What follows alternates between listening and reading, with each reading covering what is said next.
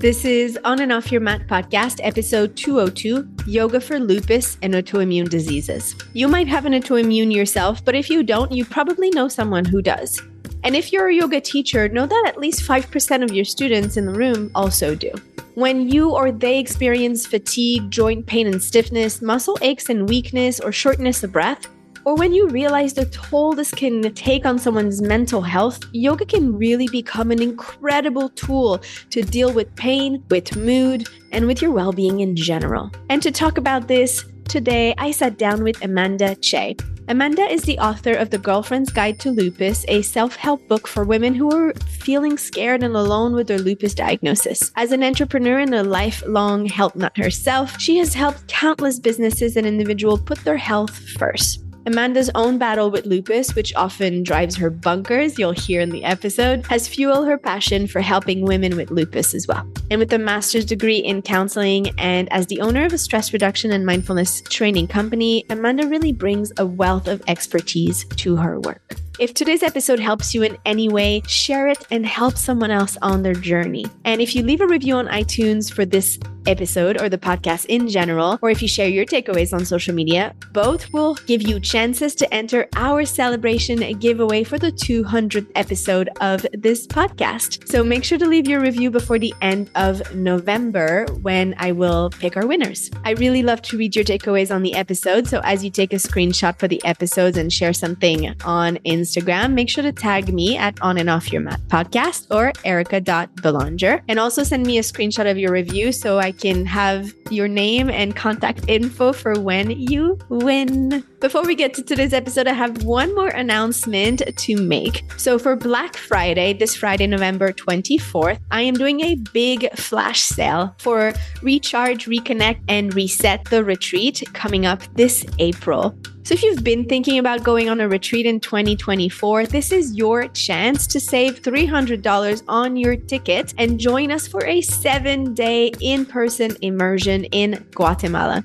This retreat is like getting 3 months of coaching with me packed in 7 days. You'll learn all of my favorite mind, body, spirit, nervous system, and self-care practices so you can drop the hustle lifestyle, melt your stress and anxiety away, and really transform your life from the inside out. If you are a sensitive soul or you're a yogi and you're ready to put yourself first, finally, cater to your needs, without guilt for once, and learn how you can return to your life feeling rejuvenated and equipped to make it last, this is going to be life-changing for you. And if you'd like to get on a call to talk about all the details, you can DM me on Instagram the word retreat and we'll get on a call. And if you just feel ready and you're in, you can go to ericabelanger.com/retreat to sign up before November 24, and you can use the coupon code BLACKFR23. So BLACKFR23. All right, let's get to today's episode with Amanda. If you are ready to learn how you can make yoga part of your holistic approach to health, this is going to be a good one. Hi, Amanda. Hi, how are you? I'm so well. Thank you for joining me today. Thank you for having me on this beautiful day. So for listeners that don't know you yet, can we start by you telling us a little bit about yourself and your journey? Sure. I am Amanda. I have one husband, one dog, and 2 daughters. I live in Raleigh, North Carolina, but I was born and raised in Ohio. So I am at the moment enjoying the time of being a new author. I've written my first book. Congrats. Thank you. It was a beast of a journey. I learned a lot. So I, no surprise, have lupus. I most likely have had it since I was pregnant with my first daughter. And that was a really tough pregnancy there. We couldn't really figure out what's going on. Fast forward through maybe another decade or so where I was diagnosed with Sjogren's, which is another autoimmune disease that attacks the moisture-producing cells in the body, like the eyes and the mouth, in addition to other things. And then another decade forward when I finally got diagnosed with lupus. But most likely for me, the pregnancy is what kicked it into gear. And it just took phases and stages of progression before I was finally diagnosed. Any idea why the pregnancy might have started that?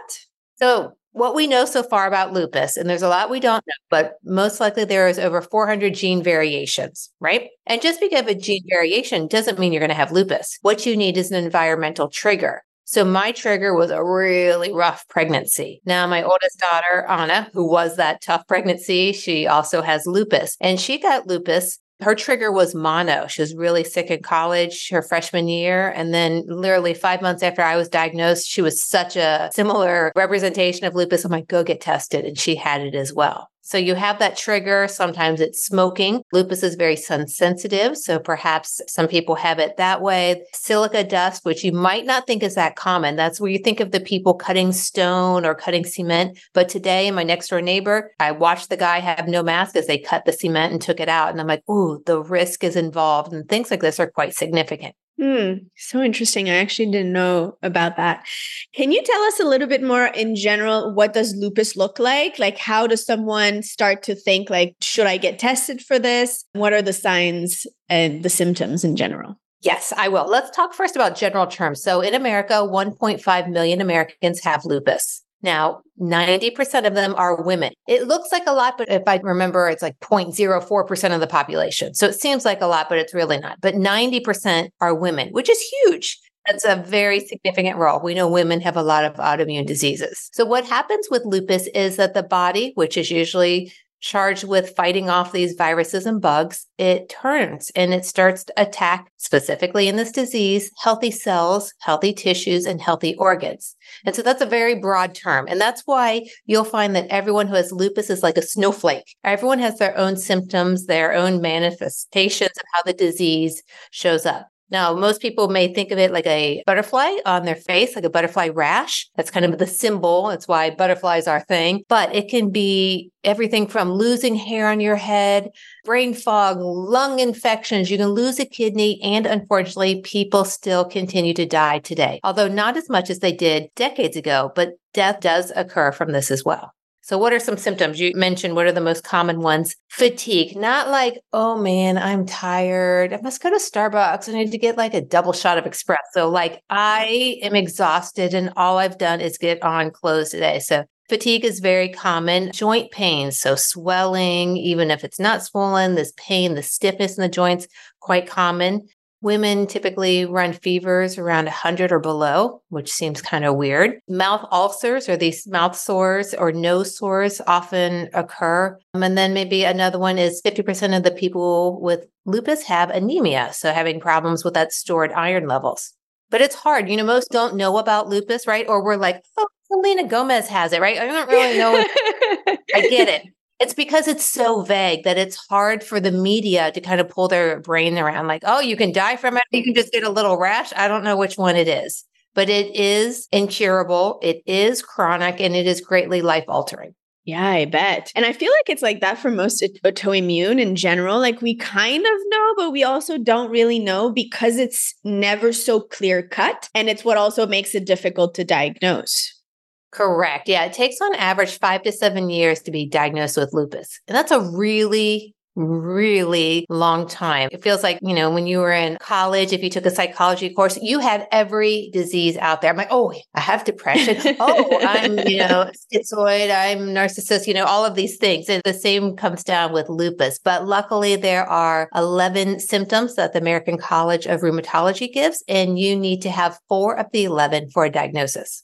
Wow. Okay. So it's not you need to have like all of the symptoms and I have to look a particular way. So again, it makes it difficult to talk about it. Isn't that crazy? There's not a blood test. So it's not like you are the winner. It's like, something looks weird. Let us continue. And I think that's part of why the journey, one of my rheumatologists before I was diagnosed would repeatedly not tell me I had lupus. And I'd be like, come on, I have it. Just tell me. And she'd be like, I'm not telling you because if I say in your medical records that you have this, it will follow you your entire life with your health history. So I want to make sure. You're sure 100%.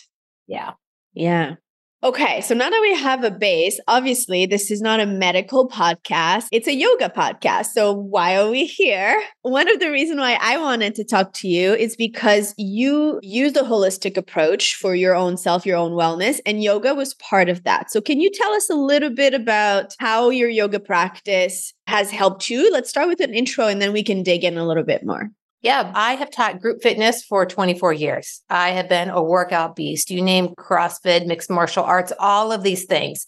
But when I was diagnosed with my first autoimmune disease, I, of course, tried to bully it around, but I learned that I couldn't do it. So I was like, let me look at this yoga thing. Let me be front row. Let me do, the crane, the crow, the baby grasshopper. Let me do all these badass things. And then I learned that I wasn't doing well.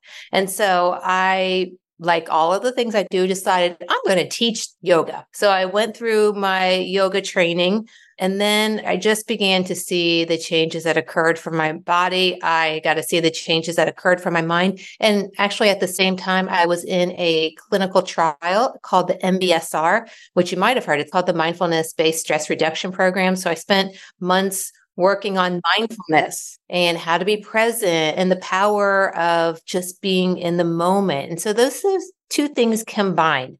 So I do teach now. I teach, probably heard of Lifetime Fitness. I teach at a big gym. And then I also teach in my backyard every Saturday. And the people continue to show up. And it's so lovely. But I have no doubt the power of yoga to heal. And I have, if you want, I've got two great stories that I can share about that. Yeah, I'd love to. Okay. So the first one's amazing. I can't believe this happened my first time. You're going through your RYT 200, you have to give back, right? You volunteer, you teach classes. My daughter was in elementary school. I taught the class. And the people went away. And I continued, like for a month or so. But then one day, this woman came back. She'd been waiting for me after I was done teaching. And she's like, do you remember me? And I'm like, oh, yeah, you came to the first class. And she's like, yes. Well, I came to that class. And after I left the class, I went to my doctor and my cancer had come back. And I'm like, wow. And she said it was from simply sitting in that class, listening to her body, that she knew something was up. Oh. So good. I know. I'm like, oh my gosh, that's the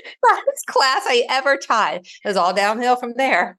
This is a funny story. This one's quick as well. I was teaching yoga recently, and after class, one of the women came up to me and she's like, oh, my marriage was done when I walked in here. I kind of thought she was joking. And I'm like, And she's like, no, I'm serious. I was done with my husband. But after this class, I figured, all right, I'm going to get back in there and give it another try. And I'm like, oh, like these amazing things that happen in yoga. I'm just gives people suggestions and maybe they listen and maybe they don't, but it talks to the power of yoga. So let's break this down into two things. You talked about how there was changes in your body, in your mind, and we've seen it in those two stories. In the body and in the mind, there was changes. And then there's a power to the practice and an importance to look at it when we look at our wellness and our health holistically. So let's start with what are the changes that we can experience if we have an autoimmune and we use a yoga practice to support ourselves, support our healing in the body and in the mind. What can happen? What can we look for? What can we hope for?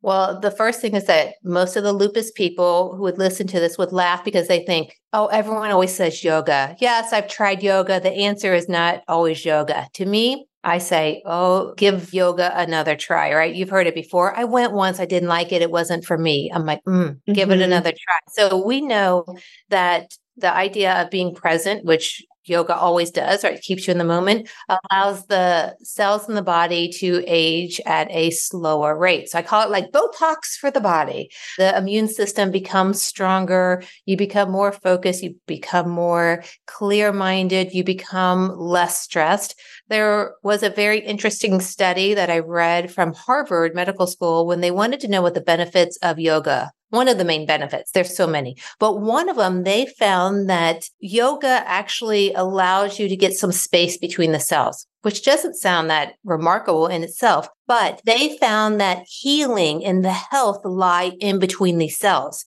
So when yoga, you're stretching, you're giving that space, it gives more room for the good to come in. And that's a really fascinating way to think of it, I think. Yeah, so we can look at it from the immune system perspective. We can look at it from the nervous system perspective. And then we can look at it even on the cellular level. So that is huge. It's not just flexibility and strength and reconnecting to your body. Like there's so much more layers that will go directly to how you feel day to day, your wellness. And I wonder, your opinion, how the illness progresses.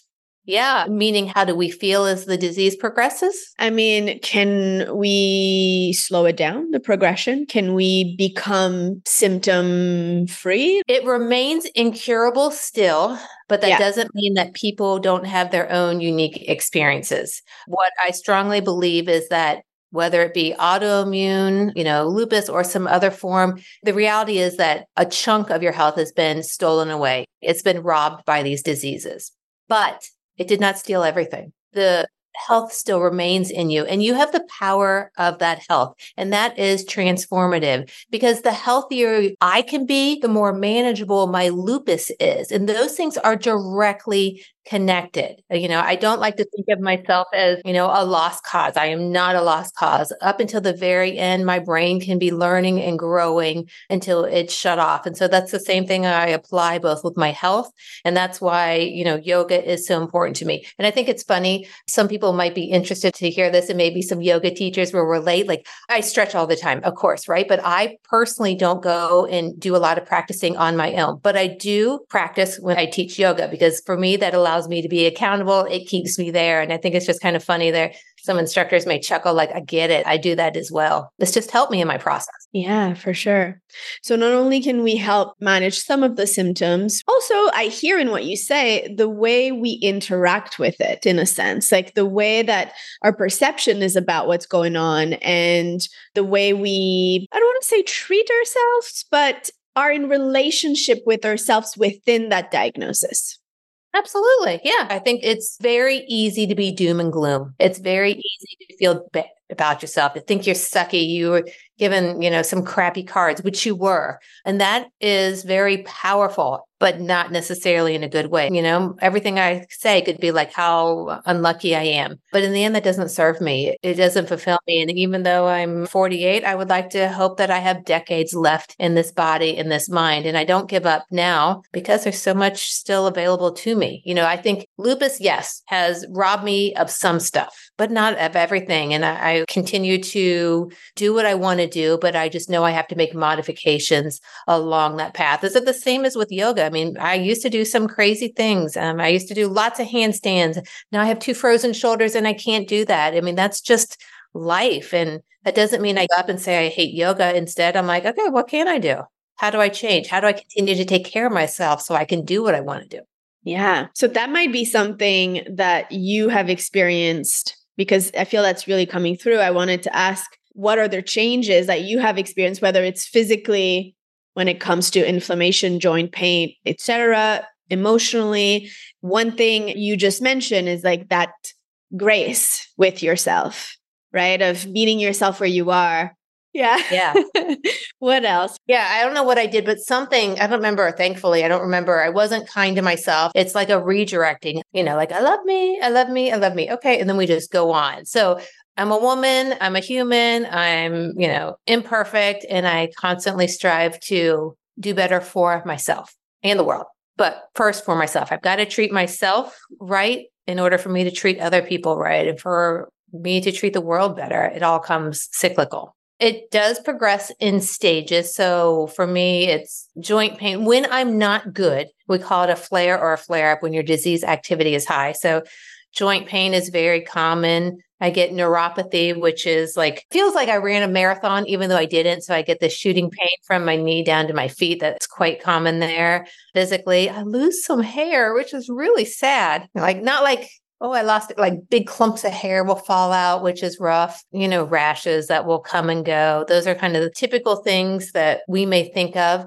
But the mental ones are kind of the ones you don't expect. So there's something called NPSLE, which neuropsychiatric lupus. They don't know a lot about, but they know a lot of people go through.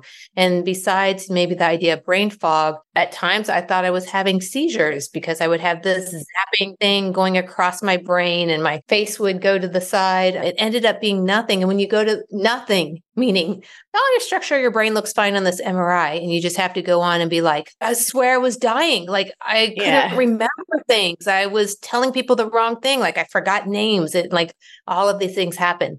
You'll also know that depression and anxiety are very high in lupus. Let me see if I can get my stats right. 19% of the US population has anxiety, 40% with lupus, and 3.8% have depression, and I believe it's 19% with lupus. Now, does lupus cause this, or do you have this as a result of it? Yeah, chicken or the egg, Who cares? You're still dealing with the idea of, ooh, life is really hard mentally. Yeah, it's so common, I find, in these life-altering diagnoses that, of course, your mental health is going to follow as well. Like I know a lot in the endometriosis community, there's a ton of depression. There's a ton of anxiety. I don't know the numbers on top of my head like you did, but I see that as well for sure because there's a hopelessness, there's a helplessness, there's like a lack of support, like, so there's a lack of improvement even with certain treatments. So like, to know that we can use yoga and that with presence and with stress management and with all the tools of the practice, we might be able to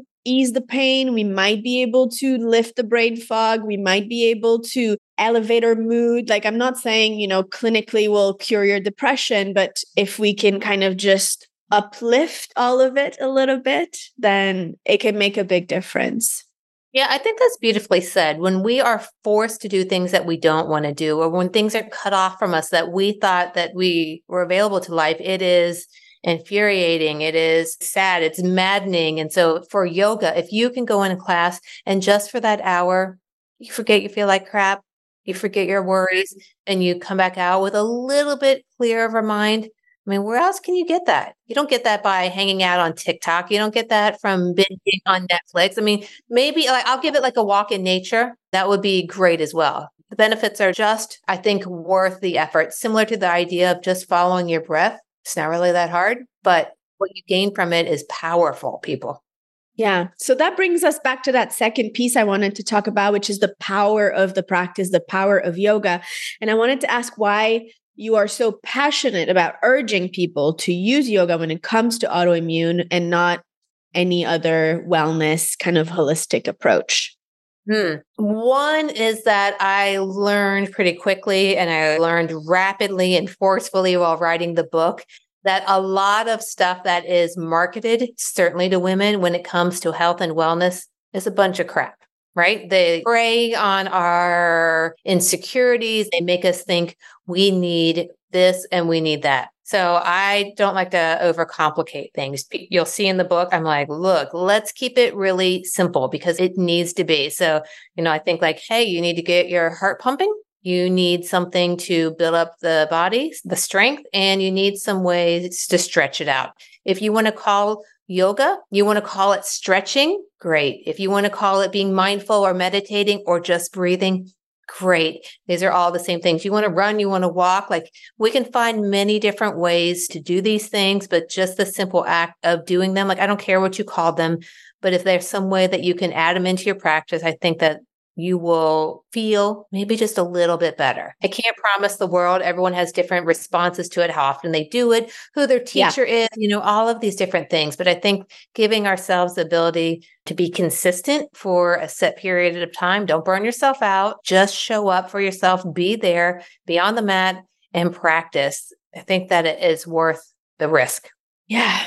I think the idea of consistency over like how hard you go at it is so important, especially for autoimmune, and it works also for endometriosis. And we've talked a little bit about this offline before we hopped on to record. Do you think there's a particular type of practice? Because you mentioned like, oh, it's going to be different, but do you think some yoga practices are more useful in this case? Like I'm assuming maybe a hot power, it might not be the best practice for you if you have lupus, you know what I mean? Yeah. How do we either modify the practice we love, or what kind of practice do we look for, or do we create for our own selves? Well, I would say, first of all, as you know, there's lots of different formats out there. If you're a beginner. That's why I'm asking. Yeah. Start with a beginner class. And then even in a beginner class, try out a few different instructors. They're all going to teach completely different. Don't assume you hate it if you didn't have a great instructor. Yeah. Yep. Mm-hmm. I personally am not a hot power yoga. I am not a flow on your own. I'm a very purist when it comes to yoga. I'm a little like an Iyengar kind of. I teach Hatha, a vinyasa format, but I am all about slowing it down, listening to the body, redirecting yourself over and over and over. And that's what I would think I would recommend if someone's like, hey, I want to do yoga. I'd be like, look, take it slow. find something that you can do. I cringe because the other day someone came in and she's like, I'm new to yoga. And I'm like, great. And then after class, she's like, yeah, I'm new and I've done yoga 5 days in a row. And I'm like, take a breath. Slow that down, chick. That's going to burn you out, And so what the simple answer is, do yoga in whatever format that feels good for you after giving it a try a few different times, that allows you to feel restored afterward, not extreme soreness, because that's really big in with lupus. We don't want you to be overrun. We don't want to make it worse. Yeah. No.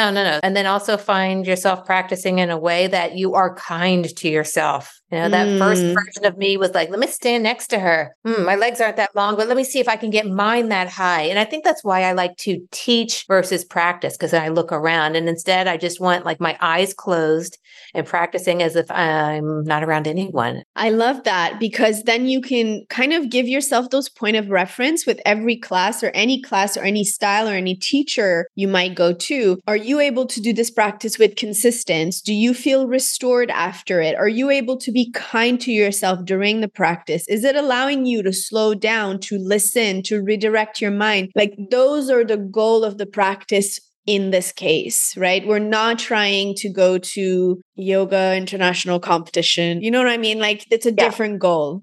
Yes. So yeah, I think that was beautifully said.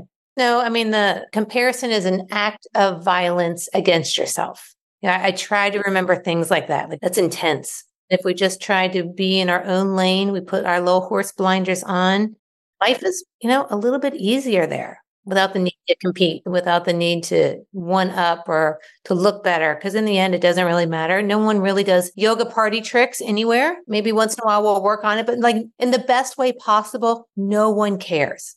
No one cares how you work out. No one cares, how you do it or what you wear there. So that means that you really get the ability to practice just for you. And if it's for you, shouldn't it be beneficial? Yeah. For what you need in that moment. Yeah. That's right. And things change, to be flexible. You don't always do the same thing every day. I mean, go to a different class, try something else out. Yeah. And you were talking about how it's not always the same with lupus. You'll have flares and you'll have times where you feel better. So if we think of yoga as a practice that's on and off the mat, how can we use that practice to start to identify what triggers our flares, like to get more awareness around what's going on for ourselves so we can take care of ourselves better? Yes, you hit it on the head. Self-awareness is really key. My daughter likes to tell me, 80% of us aren't very self-aware, to which I say she's completely right. We think we are. We think we know everything about ourselves. And we're like, wonder why it was really hard to go to the bathroom today. And then we don't bother. We move on. But self-awareness is really the key when you get off the mat to cultivate this idea, like this curiosity, like, wonder what's going on with me. Or, I really need to drink more water. Yesterday, I felt a big difference, just the constantly questioning in the best way possible. Wow, my shoulder really hurts. I wonder what I did. Okay, let me think that across a day. And what I take from yoga that definitely helps me both just in life, but dealing with lupus, is the ability that my breath is always there. So when I almost fall down the stairs, right? Or a car almost crashes into me, my breath is short and tight and I'm pulled up. And I have done it so often now that I have trained my body to really slowly relax. And that greatly helps my system be like, okay, it's okay. We can chill out. We are just fine. And that's powerful.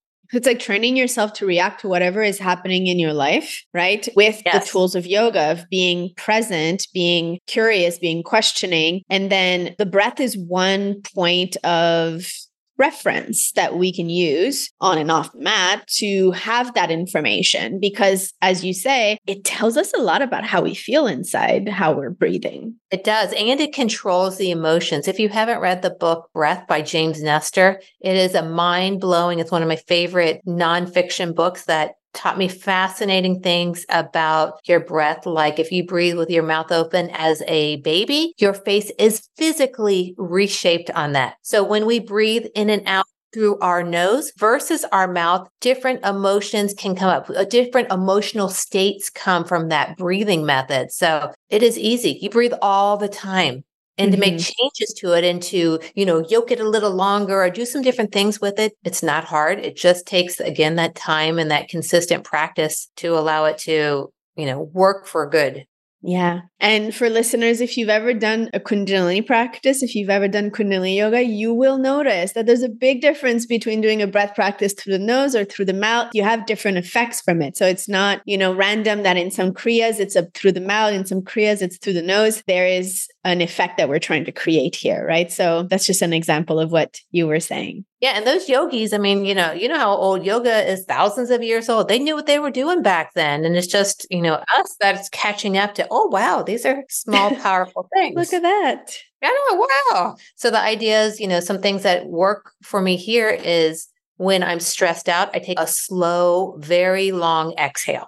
There's facts behind it. Whenever possible, I try to keep my lips closed. If I'm climbing a hill while walking my dog, I take that to try to force myself moving in different directions there. And then I intentionally try to slow down the breath. Why yoga is so good as well. Intentionally drawing that breath a little longer. Because if you think of the animals that live the longest in the life, a whale, a turtle, an elephant, they breathe the least. But the animals that breathe the fastest die the quickest. There's some connection there, which is quite interesting. Mm-hmm. That is super interesting. I kind of want to go dive into that right now. I'm like, oh, wait, it just sparks ideas.